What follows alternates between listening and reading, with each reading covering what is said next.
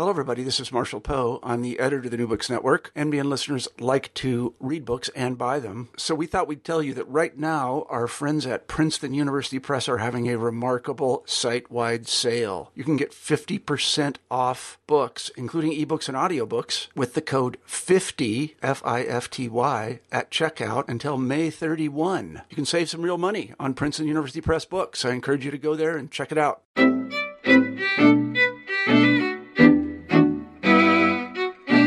Hello, everybody, and welcome back to New Books in Jewish Studies. I'm Jason Schulman. We've got a great show for you today. My guest is Lila Corwin Berman, who teaches at Temple University, here to talk about her new book, Metropolitan Jews, Politics, Race, and Religion in Post-War Detroit, published this year by the University of Chicago Press.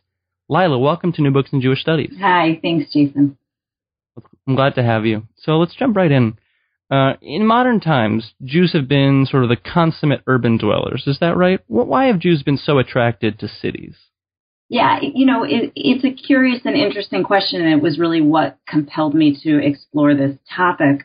And what I talk about in the book is that, certainly there's no natural reason that Jews have to be urban dwellers. It's not that Jews are necessarily more city-like than any other group of people, but that the intersection of different historical forces have made cities attractive for Jews. And I think that a lot of those forces really came together in the Enlightenment when cities, with their density, with the different kinds of people, the sort of diversity that existed in them, really played the host for all sorts of experiments in political organization, in what it meant to be part of a public, right, that could pull into it lots of different kinds of people and embrace different kinds of people, sort of some of the basic ideas of liberalism and universalism. And that these were places then, that cities were places that on a kind of intellectual level were home to the kind of experimentation of a broader notion of a public and who could participate in that public. And that cities also became, by the 19th century, really the economic centers of European society. And for folks who were not involved in agriculture at the same level as other groups of people, Jews found that they were able to have a chance to participate in industrialization, different kinds of economic industries, such as garment industry, in cities. And so I think that economic forces also made cities attractive for people who did not have a history of agriculture and land-based work. And that those kinds of patterns, both the sort of ideology and political philosophy of a public and the economic opportunities in cities, continued in the United States when Jews immigrated to the United States, really to drive Jews towards cities and toward believing that cities were the best places to be Jewish, that they offered the most opportunities and the most protection, both of being part of a broader, diverse public and also protection for a kind of privacy. In the book, I talk about a sociologist in the early 20th century named Louis Wirth, who wrote about ghettos and Jews. And after he wrote his famous book in 1928 called The Ghetto, he wrote an article called Urbanism as a Way of Life. And there's lots of flaws with this article. It's from the late 1930s. But I think he gets certain things right about the ways that cities allow both a level of anonymity, so one can dip into all sorts of different identities without feeling as if one is constantly being watched, but they also provide separate kinds of spaces for private collective life. And I think that kind of tension between wanting to be part of something bigger where one was not always just perceived as Jewish and wanting to have spaces that were securely and comfortably Jewish were also continued to attract Jews to cities. What is the spatial turn, and how did it stimulate your thinking? So when I started this book, I was on a fellowship at the University of Michigan. It was actually the first year that the Frankel Center had its fellowship program, and the theme was Jews in the City. And it's not surprising, I suppose, that this is really where the book got started. And it was really in the context of that group of fellows that I started thinking much more about space than I ever had. And reading some of the more theoretical work, Soja and Lefebvre and some of the folks who are talking about how important it was to think about how space affects human interaction, but also folks who were thinking about, well, how do we have to think about the space in which history and historical transformations happen? And so I think what people call the spatial turn really started as a sort of literary concept to think about the physical spaces in which moods and motivations are set, and also to think about the relationship between quote unquote real space and imagined space, and how kind of conceptual space and perceptual space are always intersecting, such that the space we believe we live in, that is, real space, is so affected by the stories we tell about that space, right? And the ideas we have about it by the kind of, conceptual. And so I think that, to me, this was such a compelling sort of framework for thinking about historical change, because my first book had really been about language and the changes in language that Jews in America used to describe themselves.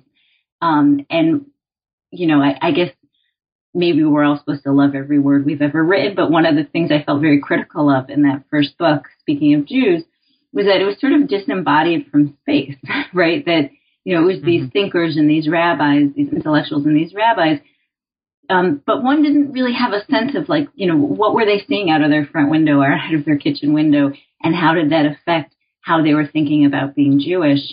And so I was really interested in thinking about the spaces that Jews lived in the United States, and how much Jews grappling with identity also corresponded with the shifting places that they lived in, right? And how you tell different stories about yourself from different spaces, from different vantage points. When you look out your window and you see different things. In your mind, has there been sufficient conversation between Jewish history and urban history? No, I don't think so. I find it such an interesting question. So when I started this project, because I had not read the full literature of urban history, and, as I said, my first book really did not come out of an urban history training, one of the first things I had to do is really give myself that training and become well-versed as an urbanist. And I would sit there with a pencil in hand. This is like something, maybe one's grandmother would do, and read these books about, especially New York City, right, which is sort of the consummate subject of U.S. urban history, and just circle the names of people who sounded Jewish, right? And I realize this is almost laughable, but it was so interesting as I was reading urban history from, dealing with periods from the Progressive Era into the 1970s, how many Jews appeared as important urban planners, right, as folks who are involved, in zoning kind of regulations and fights, as some of the lawyers involved in making urban change later on as some of the, private interests and philanthropists and entrepreneurs, and how, these characters appeared in urban histories, but their Jewishness sometimes was mentioned, right, because it was an interesting biographical detail, but it wasn't approached as an analytical category. And that to me was, I don't know if it was exactly surprising, but it was perplexing because, for some of the reasons that I talked about at the beginning of our conversation, seemed to me that Jews had a particular reason to care about to care about cities and the fate of cities. And that nothing was really made of this in most of the urban history that I was reading. And, and one can make a lot or a little of this. Many of the folks who are writing some of the really important urban histories were themselves Jewish, and that continues to be the case. And so, I think that Jewishness is in the history and in the historiography, but I don't think that there has been a systematic effort to think through Jewishness as an analytical category on the level that, certainly class or race is really grappled with, and there's the expectation or gender that one can't do good urban history without grappling with those categories. So let's talk a little bit about Detroit. Why Detroit? Is it representative of the urban experience? I wouldn't say that it's necessarily representative of the urban experience. I think that's probably too loaded. But Detroit attracted me for a few reasons.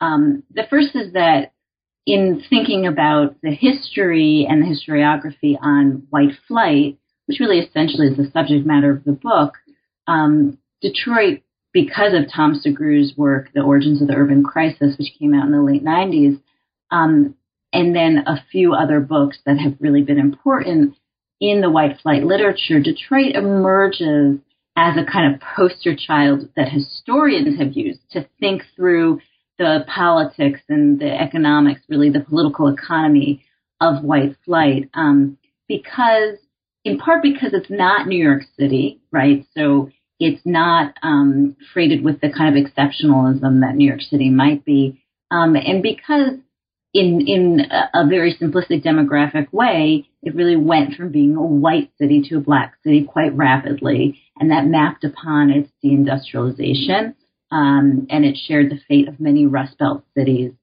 So I think that Detroit ends up being, as an anthropologist might say, good to think with.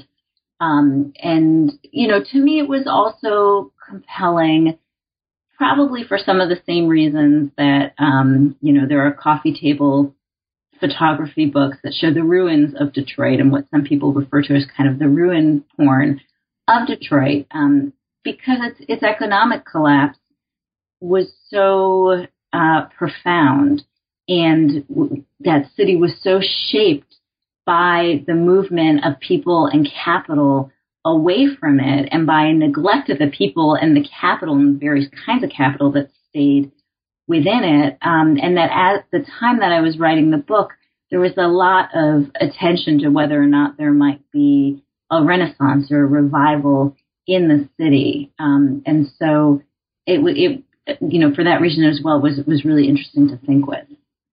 Mm-hmm. So what is the standard story of white flight and suburbanization and the decline of the city, and how does your book sort of ask us to rethink some of those issues? And maybe to give us a little preview, tell us, what is Jewish metropolitan urbanism? Okay, well, so the standard story that is told, and I don't think it's incorrect, about white flight is that a number of different forces that were really set in motion well before World War II led many white people to feel as if it made sense to leave cities after World War II, in part because of the practices of the federal government being involved in incentivizing or subsidizing certain kinds of behaviors, especially through tax breaks and different kinds of changes in tax code, and that the government really provided all sorts of incentives for builders of suburbs and for people who were moving to suburbs through its lending practices, for people to leave cities. And that as well, this fit into a kind of consumerist model in which the idea of having one's own home and a garage and a backyard, all of these became sort of goals in achieving the American dream.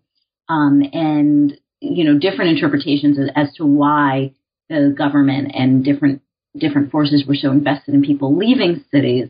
In some renderings, cities were seen as places that were dangerous, where radicalism or revolution could be fomented, that suburbs could be controlled better, depending on how one wants to read that history, but that all these different forces came together after the Second World War and led and really opened the doors of suburbanization for white people in particular, and for groups that were at that point, quote unquote, becoming white.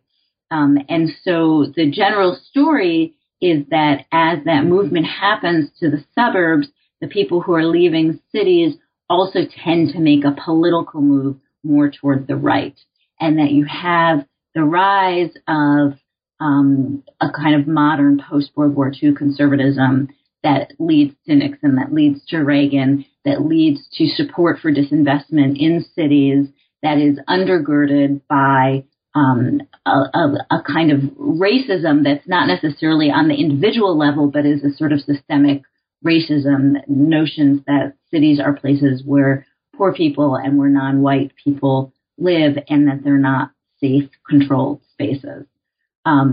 What I was interested in is how do you explain a group that is moving through time and space with patterns totally similar to those folks who are documented in most white flight histories, but a group that retains its liberalism, right? That does not, on the whole, move toward the right in its voting patterns, that rhetorically continues to support the agenda of civil rights and other kinds of liberal protections that were important in the post-war era. And so what my book really asks people to think about is how a kind of ongoing sense of attachment to urbanism, whether one lives in a city or not, comes to define a very different political sensibility for folks who leave cities than folks who leave and attach themselves to these more conservative agendas. And I use the term metropolitan urbanism as a way of talking about how Jews and I think other liberal groups sort of extend the boundaries of the city, politically speaking, into the suburbs to announce themselves as being able to retain a kind of urban politics even when they're living outside of the city. And that there are all sorts of contradictions in this, right? Absolutely. I mean, we're all contradictory in our beliefs and behaviors, and this certainly is no different.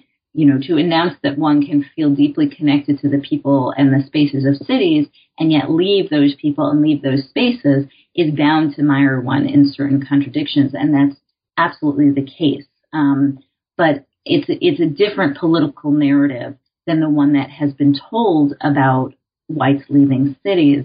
And there's other important work that recently has come out that also really talks about liberalism in the suburbs. And this has really been a force that had in most histories been really neglected, right? Historians have gotten very interested in tracing conservatism in the cities and how different kinds of private property concerns, concerns about education had manifested themselves through support for conservative agenda, and had really neglected the fact that liberalism also was a strong force in delimiting what happens in suburbs, especially in those suburbs that became part of what I would call a kind of metropolitan ideal.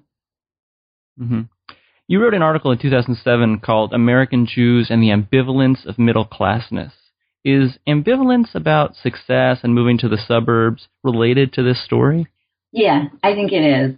And, you know, and some of this is hard to empirically trace, right? Because some of it is on the level of sensibility. And that was really one of the biggest challenges I found of writing the book. And that's where that article, which I wrote before the book, was really useful, because I was interested in thinking about, well, how did Jews understand their movement into the middle class, especially because that's not, you know, you can actually put on a map one's movement from the city to the suburbs, right? And maps are invented fictions in all sorts of ways. But there's a certain kind of empirical reality to that, whereas class and middle classness especially is something that tends to be fuzzier and more difficult to define. And so how did Jews think about what it meant to be middle class? And you know, certainly what were the privileges of that, but also what were the costs of it? And I found all sorts of, from various corners, from very religious figures saying that this was going to be the worst thing that could happen to Jews because it was a force of assimilation, to very politically radical Jewish thinkers who were saying that this was, you know, showing Jews just becoming entirely conformist to the ways of American capitalism. So all sorts of levels of ambivalence about the losses that would happen if Jews understood themselves to be essentially middle class. But all of this really was a kind of thinking through of a reality that was driven by the fact that most Jews truly saw that was success, right? That was a way of fitting into being American, to be middle class, and that it would protect them. It would protect their group. It would allow them to aggregate the kinds of assets to build new synagogues and to provide a sense of security and stability for their children. And so, I think that all of those kinds of ambivalences and tensions about middle classness were also replicated in certain ambivalences and tensions about suburbanization, and that they really were only pronounced on the back of the fact that these things were actually becoming a real possibility for Jews, and that most Jews, even if they were articulating their concerns about moving to the suburbs or about becoming middle class, were also very much so participating in those movements or participating in that class structure. And that's where those kinds of contradictions that I was talking about before also become really clear. And it's not that people are unaware of that, that they are talking about their concerns with middle classness from, very well-appointed living rooms, from the suburbs, from their own ability to kind of have the privilege to reflect on whether or not this privilege is good for them.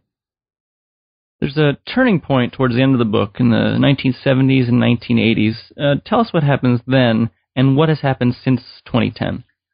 Good. Okay. So, right. One of the major shifts that starts to happen in the book is that whereas Jews in the 1940s and 1950s really understood their political identities in Detroit as being neighborhood-based, and I spend a fair amount of time talking about those neighborhoods and the culture of the neighborhoods and what it meant to be able to call a neighborhood Jewish, which, by the way, didn't necessarily mean that over 50% of the people living in that neighborhood were Jewish. Mm-hmm. There's a shift that starts to happen first through identifying with the city more generally as a whole, and then moving toward this kind of metropolitan consciousness. And you can even, in a very basic way, trace that shift in the names of the Jewish organizations, the central Jewish organizations. So sometime in the 60s, many Jewish organizations, from synagogues to the Federation, to different chapters of social justice and social welfare organizations, add the word metropolitan to their name, right? Because they're extending their purview to the Detroit metropolitan area. So in the 1970s, as that shift has really become very clear, and demographically most Jews in Detroit live now outside of the city, there's also a shift toward the kind of privatization of how Jews interact with the city, right? That they are more likely to interact with the city through their own private business interests or through different philanthropic interests, and that there's more skepticism of the public role of the city, of the electoral process. And, there's a very clear-cut reason that Jews themselves are no longer voting. They're no longer that public, that electorate, and they're concerned about how the public process is working to protect the city. They've also been part of a movement that has moved tax dollars out of the city, so the tax overhead is lower. And so their efforts to reform or to control, one might say, the city happen more through private kinds of channels. And this, of course, is on the heels of the 1967 urban uprising, the riots. And there's different kinds of redevelopment organizations, all philanthropic and private business entities set up to remake the city, to rebuild the city. And this is something, by the way, that's echoed in lots of American cities at this time in the 70s. The real privatization of urban politics, where private entities come to have a role that really rivals the role of public governance, especially over certain kinds of spaces. New York City is definitely a case where this happens. And so by the 70s and 80s, there's both the privatization of how Jews are dealing with their relationship with Detroit, but there's also clearly a growing kind of alienation between Jews and the city. And part of this is just a generational thing, that at this point, many of the folks who are Jewish who live in the suburbs don't feel a really firsthand connection to the city. Many of them no longer even work in the city. Many jobs have fled the city, in part because of governmental subsidies to be outside of the city. And, you know, there's a sense that, first of all, you know, maybe these private efforts aren't even going to work, and maybe the public doesn't want, quote unquote, doesn't want those private efforts, you know, to make a difference to its life. So there's this sense, I think, and I think that for people who grew up in Detroit in the late 70s and the 80s into the 90s, you know, that maybe the city was just completely lost, and that public or private efforts weren't going to make a difference.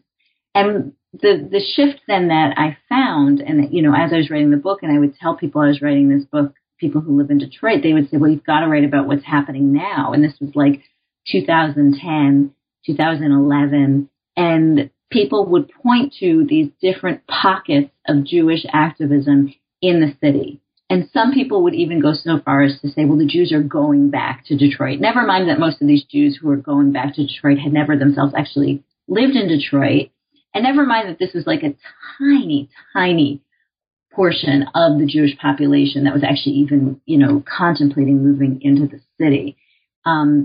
But people on a rhetorical level, I think, were interested in understanding how it was that the city that had felt like, you know, it was in its very end days for Jews' sense of having relationship to it, how the city could now be important to especially younger Jewish people.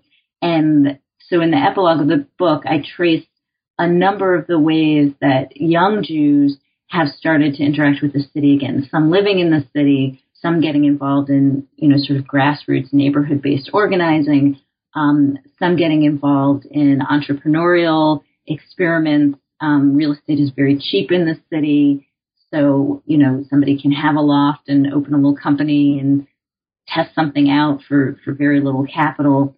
And I talk about how also on a grander level, some investors are seeing Detroit as a worthwhile risk, right? Again, in part because it's a really low investment, and whatever it returns could exceed that investment relatively quickly. And so, you know, the best sort of high profile case of this is Dan Gilbert's Quicken Loans, which moved into Detroit from its home in the suburbs in Southfield, right around the time when I was, you know, doing the research of this book, and made a kind of commitment to the downtown city. And I talk a lot in the epilogue about different ways of understanding this commitment. You know, are people treating Detroit as if it was an empty space that Jews can and other white folks can come into and do as they will?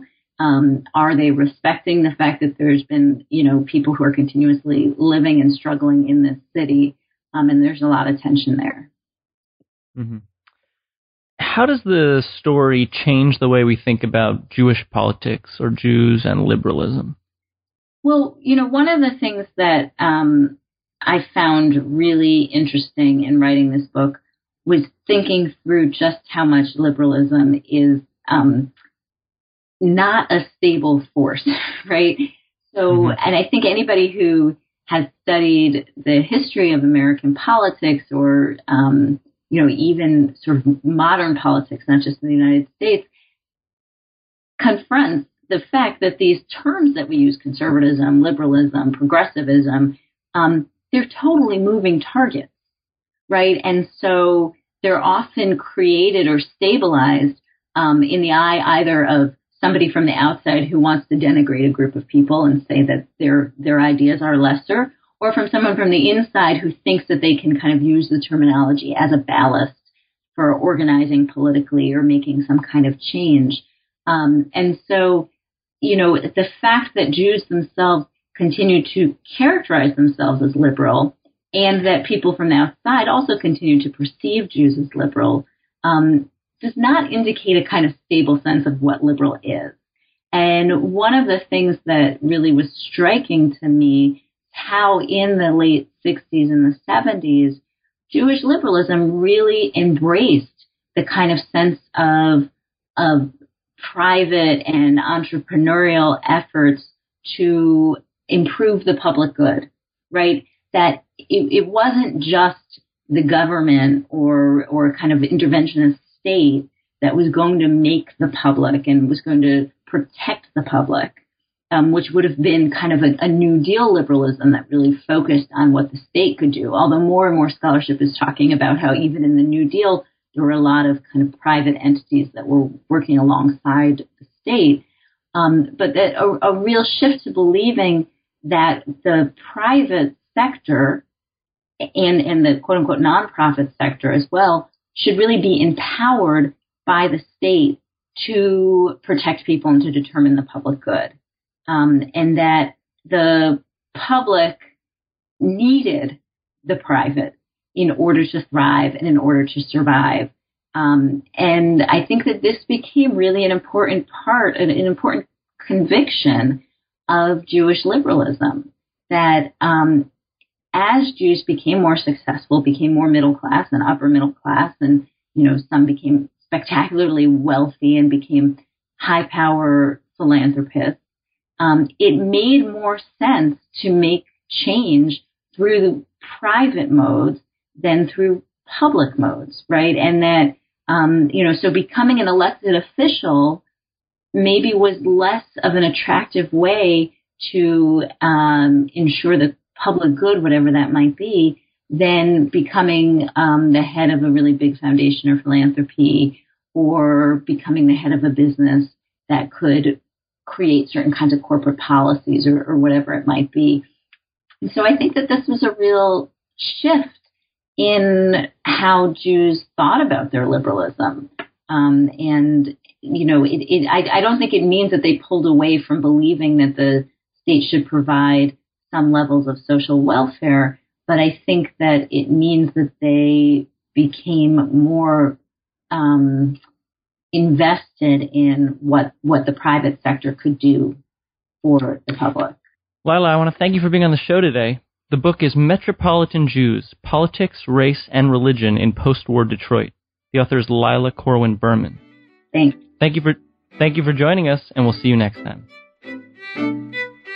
Thank you for joining us. Check us out at newbooksinjewishstudies.com. You can download the podcast on iTunes, check out our Facebook page, and follow us on Twitter at NewBooksJudaism. Got an idea for a book we should cover? Send us an email, newbooksinjewishstudies@gmail.com. We'll see you next time.